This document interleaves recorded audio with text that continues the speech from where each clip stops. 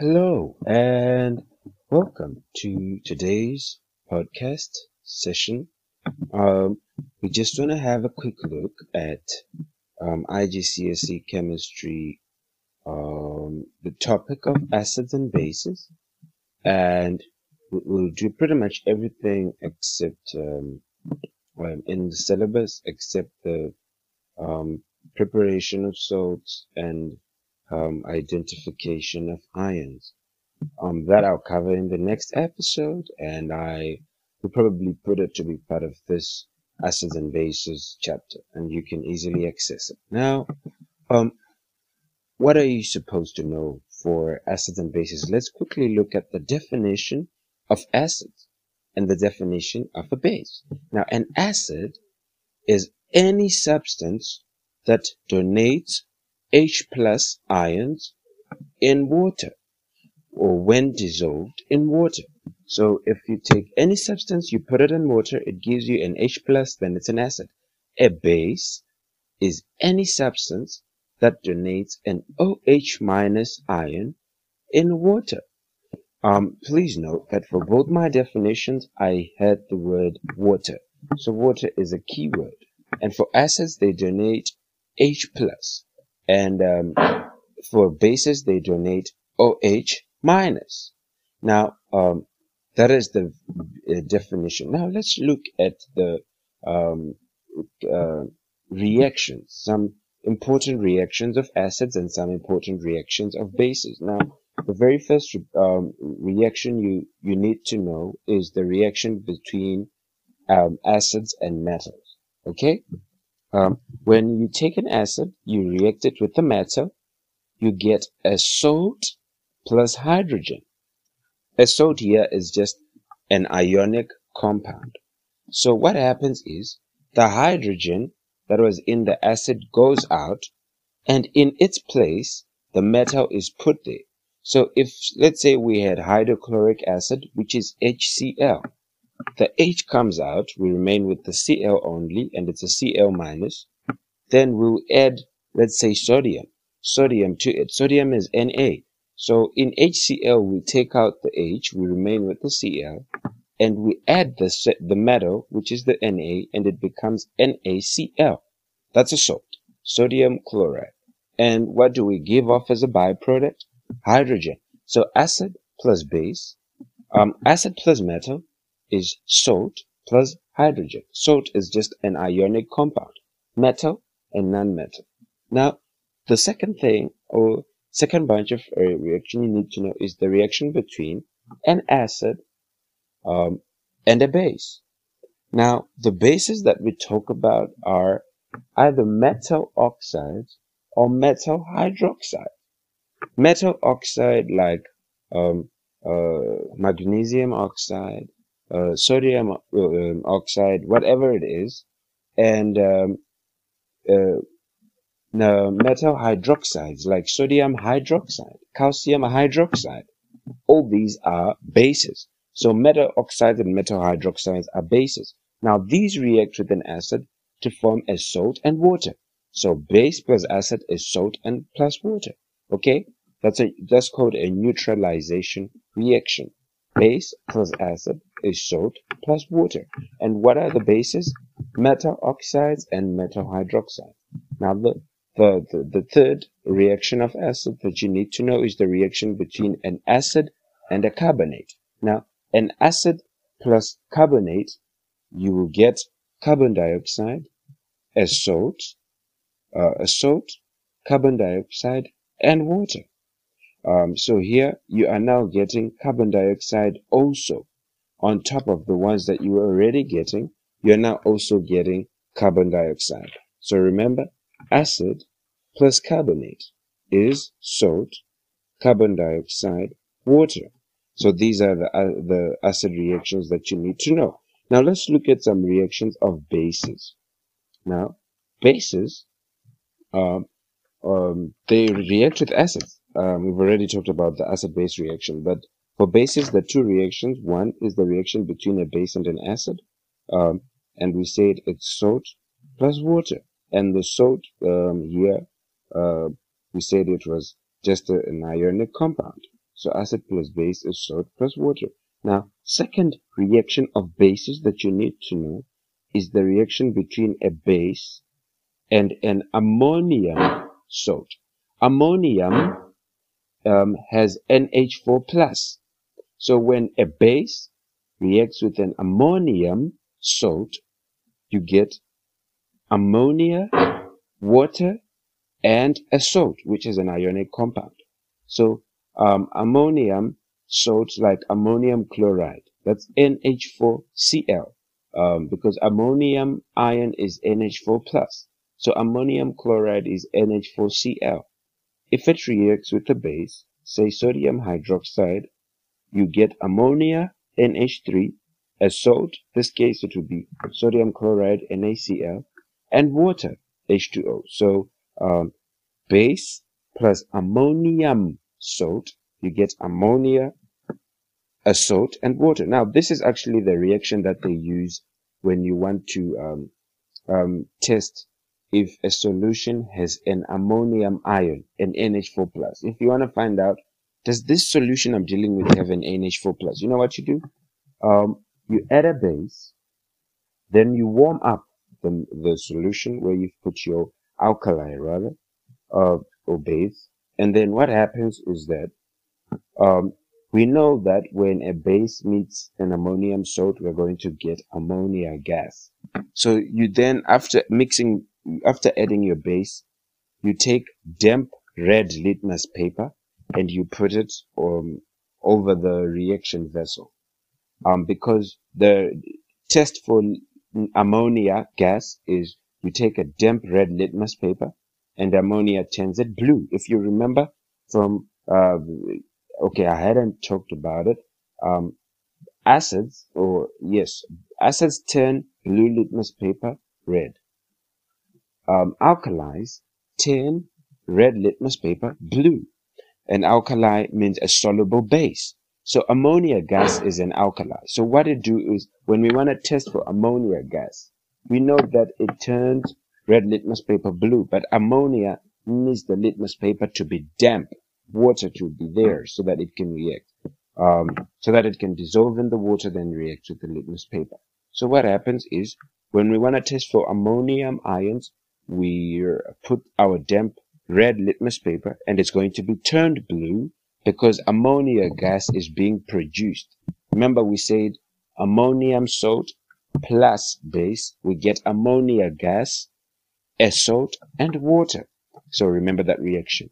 Okay, so now let's just look at how you find out if something is an acid or if something is a base. Now, we have what we call a pH range. A pH range is what we generally use to know if something is an acid or a base.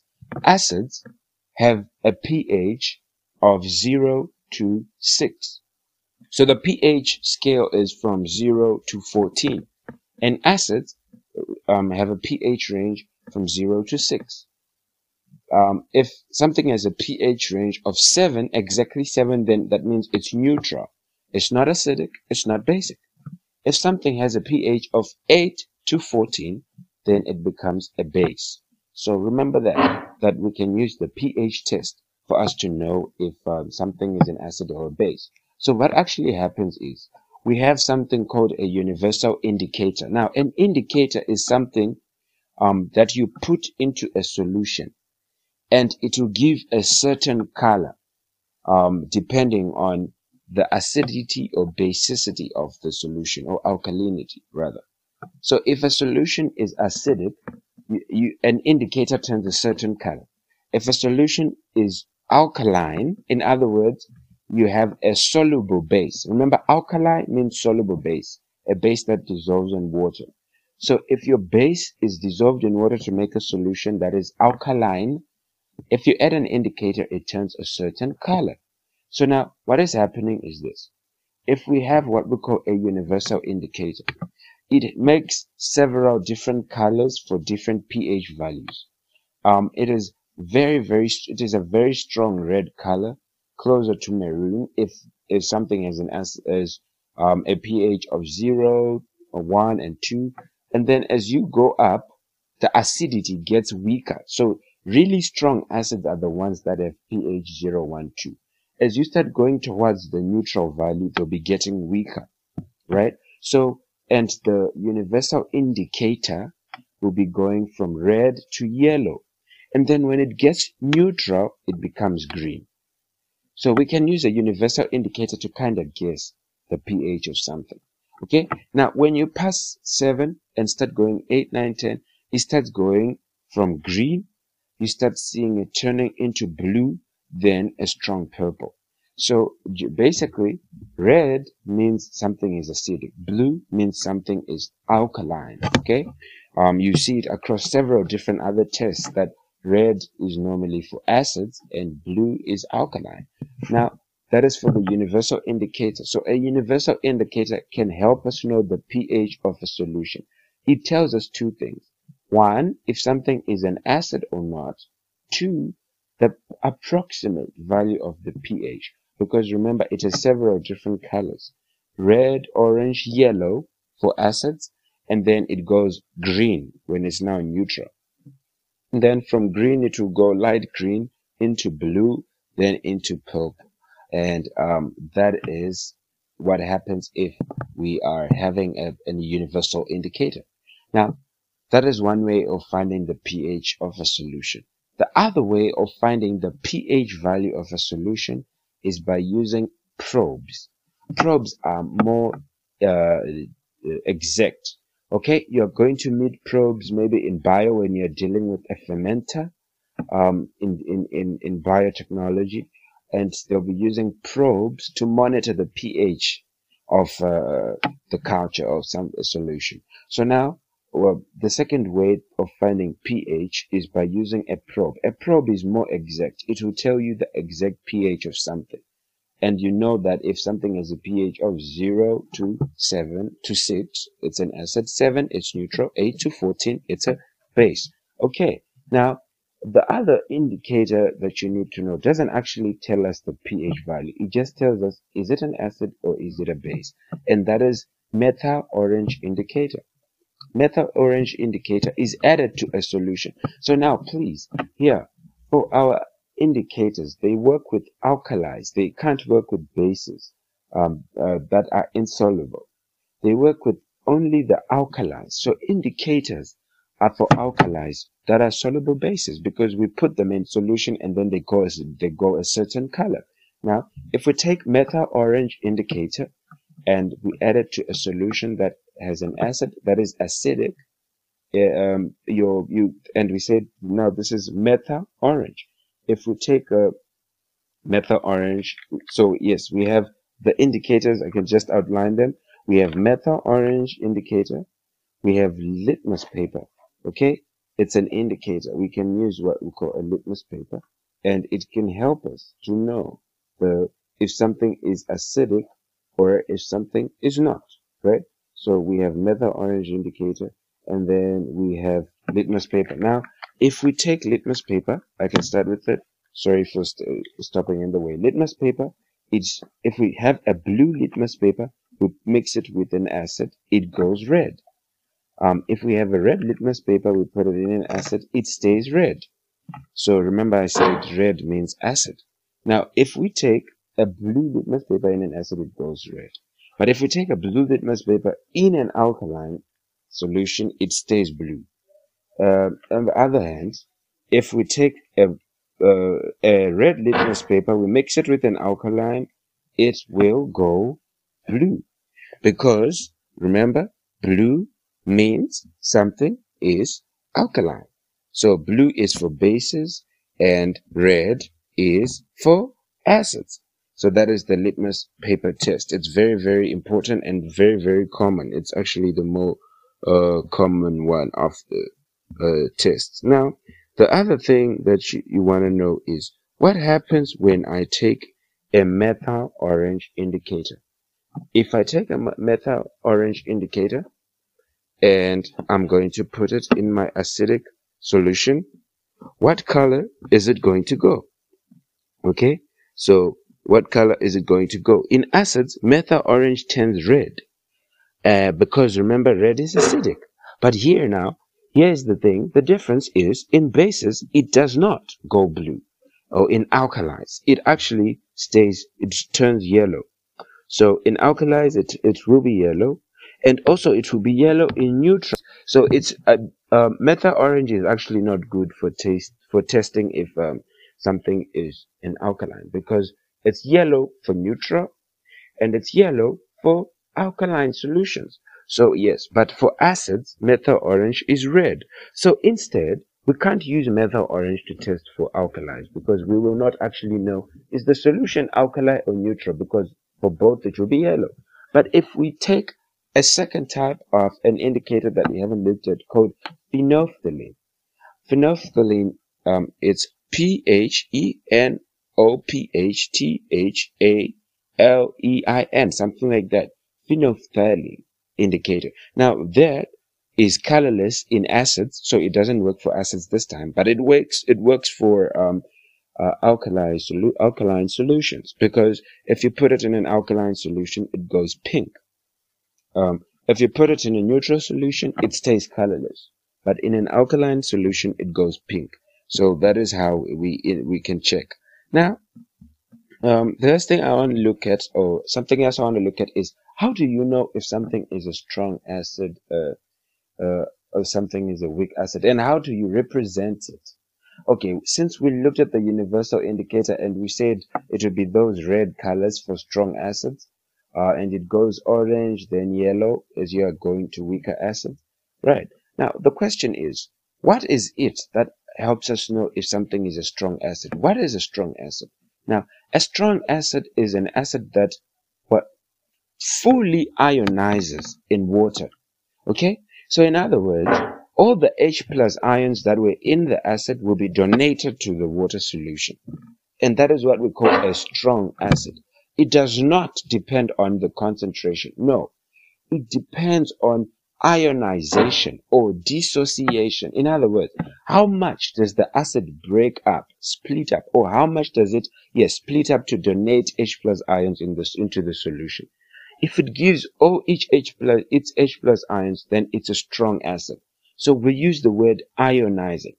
Strong acids completely ionize in water or fully ionize. Weak acids only partially ionize in water. Now, that is when you need to know for strong and weak acids. That's all you need to know, just for the strong and weak acids. Now, what are strong examples of strong acids? They are the inorganic acids, like you have your nitric acid, hydrochloric acid, sulfuric acid.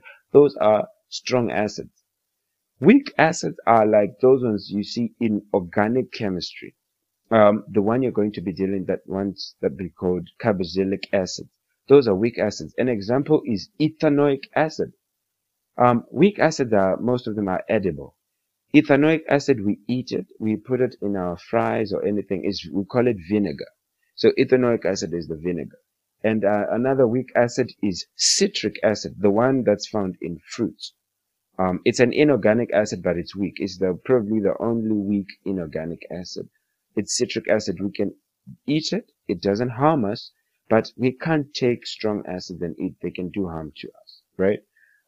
So how do you represent them? When you're writing an equation of the ionization of a strong acid, you put a direct arrow, but if a single arrow. But if you are representing a weak acid, then you remember the equilibrium sign where you have two arrows, one reversible reaction arrows. Those ones, those are the ones you use for representing weak acids, because they only partially ionize. The reaction goes back and forth. Some H plus ions actually remain in the acid. They don't go into water. So in actual fact, most of them remain in the acid. Only a few H plus ions go into the water. So yes, that is a weak acid. And a strong acid is the one that completely ionizes. A weak acid only partially ionizes. Okay? So what is the last thing that I need you to take home with you? Is that is this simple definition for acids. The other definition is that you remember I said an acid donates H plus ions. Now, what are H plus ions? Hydrogen, if you look at your periodic table, hydrogen has an atomic number of 1 and a relative atomic mass of 1. Why so? Because hydrogen is the only atom on your periodic table that does not have a neutron.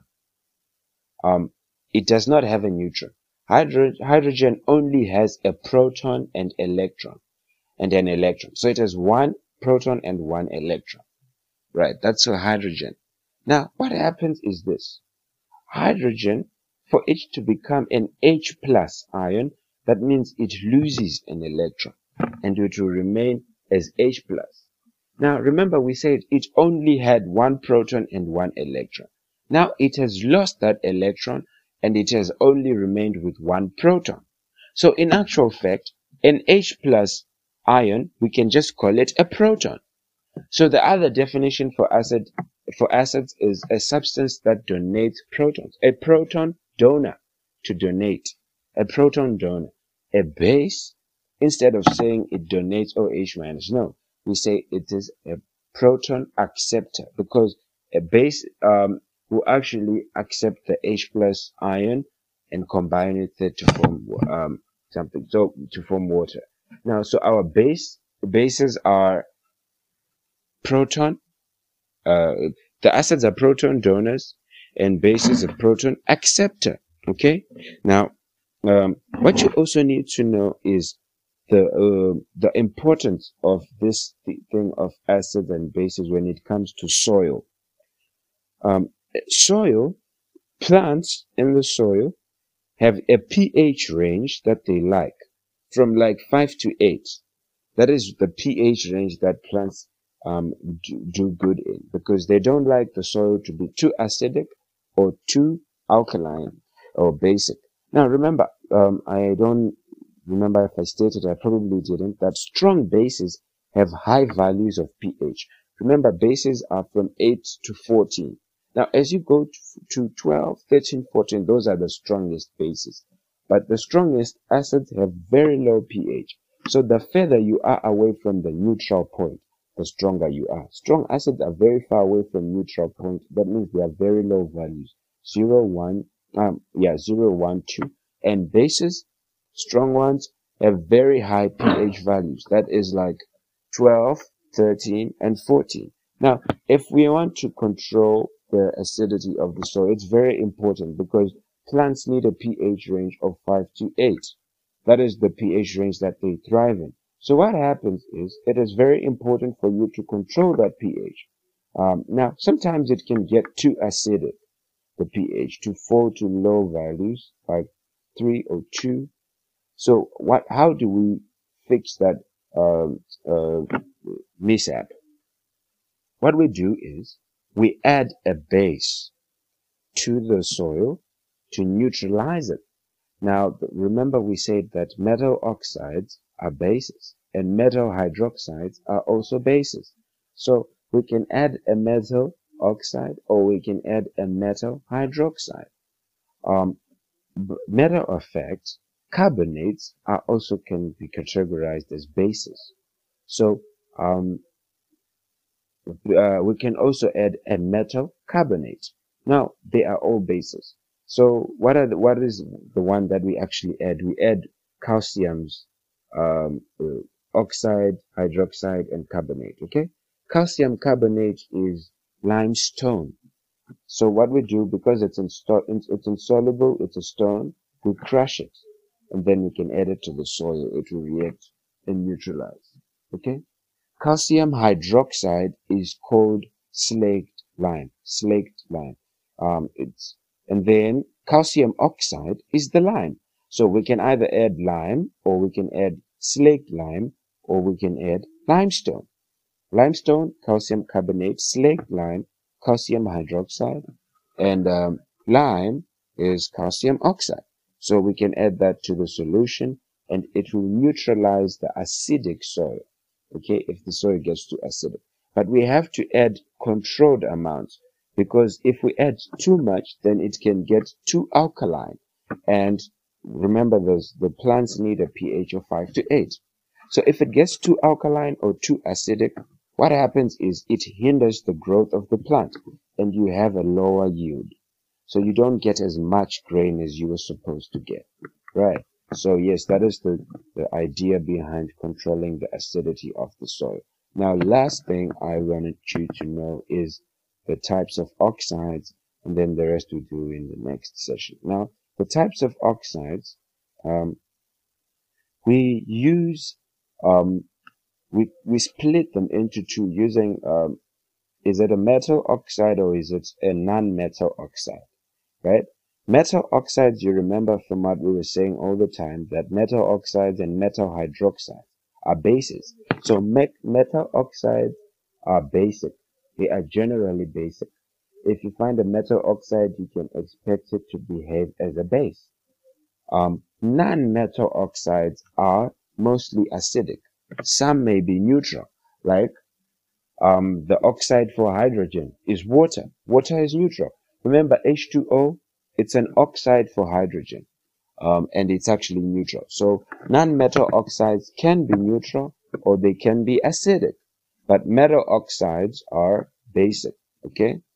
So yes, that is for metal oxides. Now, one more thing you have to know is that you can find this word called amphoteric oxide. When we say an amphoteric oxide, this is an oxide that behaves both as an acid and as a base. And it's just zinc and aluminium. Those are the guys that form oxides that are amphoteric. So zinc oxide is amphoteric. Aluminium oxide, it's also amphoteric. That means it can behave as an acid. It can behave as a base. You can see it behaving as a base, and that means it will react with an acid and produce salt and water. Or you can see it reacting as an acid. That means behaving as an acid. That means it will react with a base to form a salt and water. So they are amphoteric. They can act like both.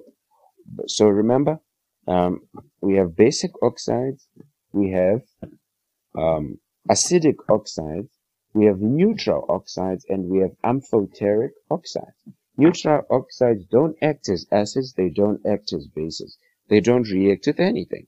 They're just somewhere in between the line. Okay? So yes, thanks for listening. See you soon. Catch you in the next episode. Bye-bye.